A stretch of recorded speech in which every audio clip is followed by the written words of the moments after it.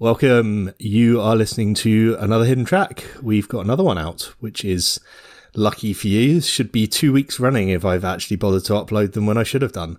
Henry, how are you? Hi, Rich. Yeah, very well, thanks. I like these hidden tracks. I think I've got a good one for you today. So, Good. So hopefully your one is just as good. Who have you brought to the table this week? I have got one that came from a Spotify Discover. Ooh. So I hadn't been listening to my Spotify Discover very much recently. I've been listening to a lot of the music that we've been talking about on the podcast. I've been listening to a lot of Six music, but I've neglected Spotify Discover. And so I've tried to go back and have a bit more of a listen. Annie Hamilton.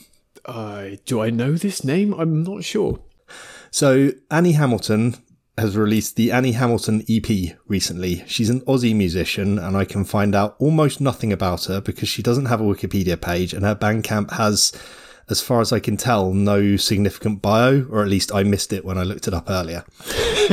So this popped up on my Spotify Discover, and it's very shoegazy, and shoegaze in a way that I like my shoegaze. So imagine sort of a cross between My Bloody Valentine mixed in with Silver Sun pickups. So it's female voiced. It's got those big guitars, and you almost got this like massive soundscape of fuzzy guitars, but then this pure female voice coming through, which I really like as an aesthetic. Yeah, well, it's a classic. It's been done a lot, but when it works, that kind of sound is absolutely fantastic.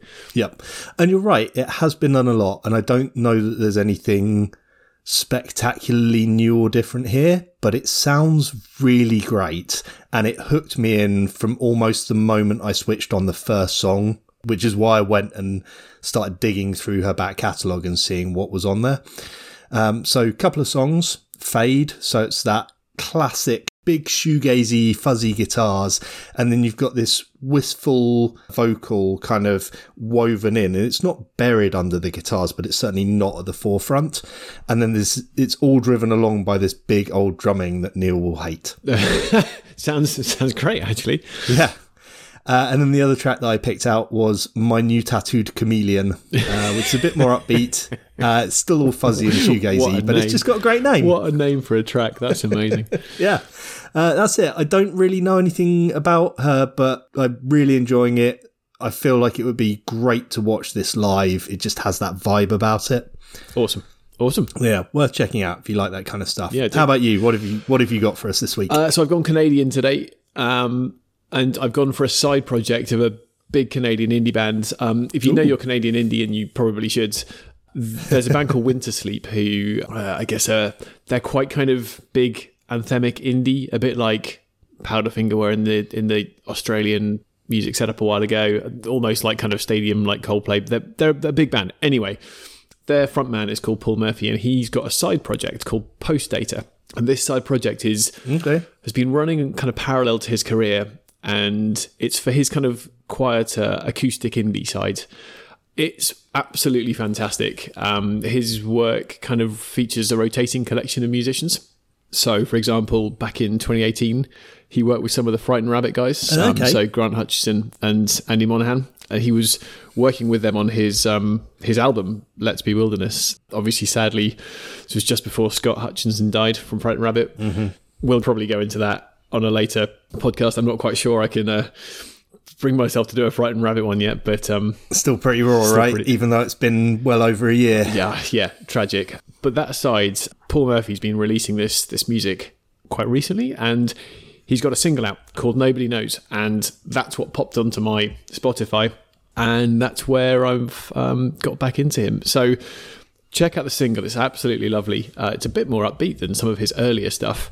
Okay. His album, Let's Be Wilderness from 2018, has some cracking songs on. Songs like Evil, worth looking at. A few others on there. It's worth a listen. And if you're interested in Winter Sleep, check out America. That's a huge song. And they're a good band, and they just haven't come across the Atlantic, I don't think, not in any big way. But Post Data are the band. Check them out. Fantastic band.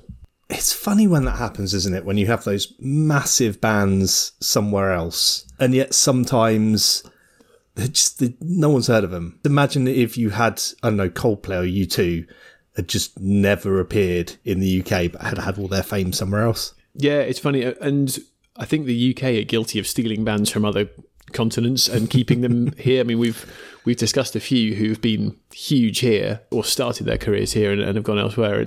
I don't know why that happens. Yeah. I guess bands tour and they end up in one place. I think it's almost a bit of a luck thing at times where you just have a certain genre or certain musical thing is bubbling up and you just happen to be the right band at the right place at the right time. Yeah, exactly.